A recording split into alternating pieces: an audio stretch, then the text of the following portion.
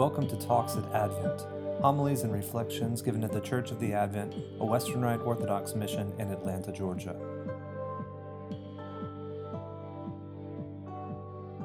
In the name of the Father, and of the Son, and of the Holy Spirit, God is one.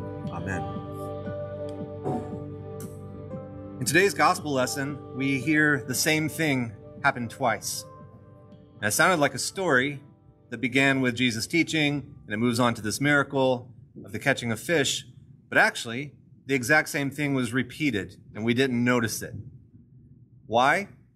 Because Jesus, in the boat, catches men. Then he has St. Peter, Simon at this point, do the exact same thing in an enacted parable. And he explains what this parable means at the end. No longer will you be catching fish, you'll be catching men. The miraculous draft of fish was a sign that Jesus made happen in order to demonstrate to Simon, Peter, and the first disciples what they should be about. Now, it's interesting because in this story, we hear that they bring in so many fish that their nets started breaking and that their boat started sinking, right? But nearly the exact same enacted parable happens right after Jesus' resurrection. And we hear not only that the boat is not sinking, but the nets don't break that time. Again, Jesus enacts this parable for them, but he shows them something that happens now that he is crucified and resurrected. They are now working with a renewed humanity. They are now going to go about the business of the Lord, but they're doing so with a humanity that has been redeemed from death. So the tool of the fisher of men, that is the net, is no longer susceptible to breaking. You see, they don't have to worry about the ship sinking, that is the church. They don't have to worry about their nets breaking, that is their human nature, because it has been saved and redeemed.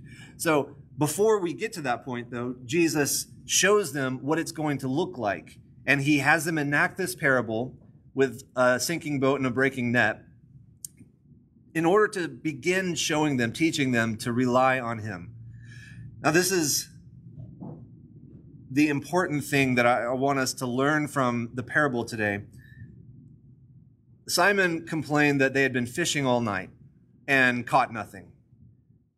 Now, this isn't Brad Paisley out on the lake, just, oh, shucks, didn't catch anything. This is the livelihood of men whose entire job and vocation is fishing. And if you don't fish, and the reason they were out there all night, presumably, is because they really needed to catch some fish so that they could survive. Their lives were revolving around catching fish and selling them. And after fishing all night and having nothing, which was just as much a part of today's miracle as the miraculous draft was, Jesus shows them that not only do you not need to worry about me blessing you and taking care of you, but he does it in a way that demonstrates his superabundance. And we see this over and over again in the miracles of Jesus throughout the Gospels. He's not saying it explicitly, but people are amazed at what he does, not just because he allows them to catch some fish, but because they catch so much fish that their boat starts sinking. Never in their life had this happened. This is the superabundance of God, right? When someone's sick, Christ doesn't just make them better. He restores them into their community. This is the superabundance of Christ. When he feeds them in the wilderness, he doesn't just, give everyone enough to make it back home so that they can eat a proper meal. He feeds multitudes to filling, and then there's leftover. Superabundance. When God calls us to do something in life, in the case of the disciples, we see that God's calling them to follow him, to leave everything behind and follow, and become his disciples. When we're called by God to do something, God's superabundance is just as available to us as it was to the disciples or to the people in the wilderness when they were being fed, or whoever. Why doesn't it feel like that sometimes? Well, because as the epistle tells us today, there's a possibility that there's still going to be suffering for the sake of righteousness. When we follow God, there is suffering that we can expect. But we can also expect the same superabundant grace and gift giving we see in the story applied to us as well. But we have to understand what that superabundance means, what it's going to be. What we're promised is not that we won't have suffering. In fact, we're promised the opposite, we will. But what we're promised is that God will redeem every single thing that happens to us. Every single ounce of suffering will be not only reversed, but redeemed in a superabundant way. That means our reward in the new creation, when Christ returns and he restores all things to himself, when he brings all of creation up into himself, he's bringing not only the good stuff, but the bad stuff as well, so that it can be burned away, but also transformed and redeemed. After his resurrection, Christ didn't miraculously or magically have no more wounds from his crucifixion. He had his wounds still, and he has his wounds still today in glory, seated at the right hand of the Father. Why does the resurrected body of Christ keep its wounds? So that they can become glorified, so that we can see them as symbols of his victory over what would have been an apparent defeat. The victory over suffering is maintained in the new creation because it's still part of the story. The story of this world, you can't have a good story without conflict, right? You can't have victory without suffering. And so God doesn't create a world and a story that's just good all around from the start to the end. He creates a world and a story that goes through the tough things with the promise that in the end, there is not only a happy ending, but the best ending anyone could possibly imagine. And that's the lesson that we see the first disciples learning today. They had a conflict. They had a real problem. They had a problem that presumably was consuming their minds, that their worries and their anxieties were occupied with this problem, a problem that Jesus shows them he can not only handle, but he can completely change their perspective on altogether. The same thing is promised for us. Whatever our fears and anxieties are today, tomorrow, the next day, what the gospel story today shows us is that a super abundant redemption of those fears and anxieties is in store.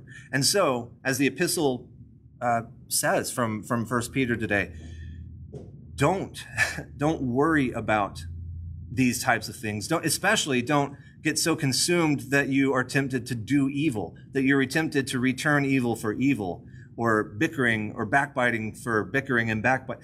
Don't play by the rules of this world with a dearth of fish, okay? Because God knows where all the fish are. God will handle these anxieties for us. All that we are tasked to do is to seek peace and ensue it. That means in our own lives, in the lives of our families, in the lives of our friends, in the lives of our neighborhood, in community, in city, in world. Saint Seraphim of Saroff said, "Acquire the spirit of peace, and thousands around you will be saved."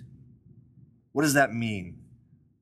It means that if we acquire the spirit that St. Peter is telling us to acquire, if we acquire the peace in our hearts that Jesus is showing the disciples they can have if they trust in him, then our lives will become so transformed that everyone around us will see the way we live. Our light will shine forth as on a hill, and people will be drawn to it. Now, we don't see thousands around us becoming saved every day because we haven't acquired the spirit of true peace. We are still all dealing with fears and anxieties. We're still dealing with troubles that we haven't fully given over to God. And because of that, not only are our lives suffering, but the lives of those around us are suffering. I'm not saying it's an easy thing to do, obviously. If it was, we would all do it. We would all have the spirit of peace and thousands would be saved every day. But this is what we ought to be working toward. If you wonder what the life of the Christian is about, it's about this: seeking peace and ensuing it, acquiring the spirit of peace, so that whatever God calls us to, if it's to leave our boats and nets, not a problem. We believe, we trust, we'll come. If it's to live quietly and to have the spirit of, as our collect today puts it, godly quietness, to simply do our work and to love our neighbor in our little sphere, that will be enough. If that's what God's calling us to, that will be a powerful, powerful work in this world. Don't ever think just because we aren't called to be clergy or to be apostles or to be whatever, that the work God's calling you to isn't crucial for this world. It is. Every single person here today is being called by God to do something in the sphere in which he's placed you. And the way to do it well is to have this spirit of peace, to learn from the disciples what it looks like to receive that superabundance and be ready to suffer for a little while, so that in the end, the reward will be beyond what we can possibly imagine. In the name of the Father, and of the Son, and of the Holy Spirit, God is one. Amen. Talks at Advent. Homilies and reflections given at the Church of the Advent, a Western Rite Orthodox mission in Atlanta, Georgia.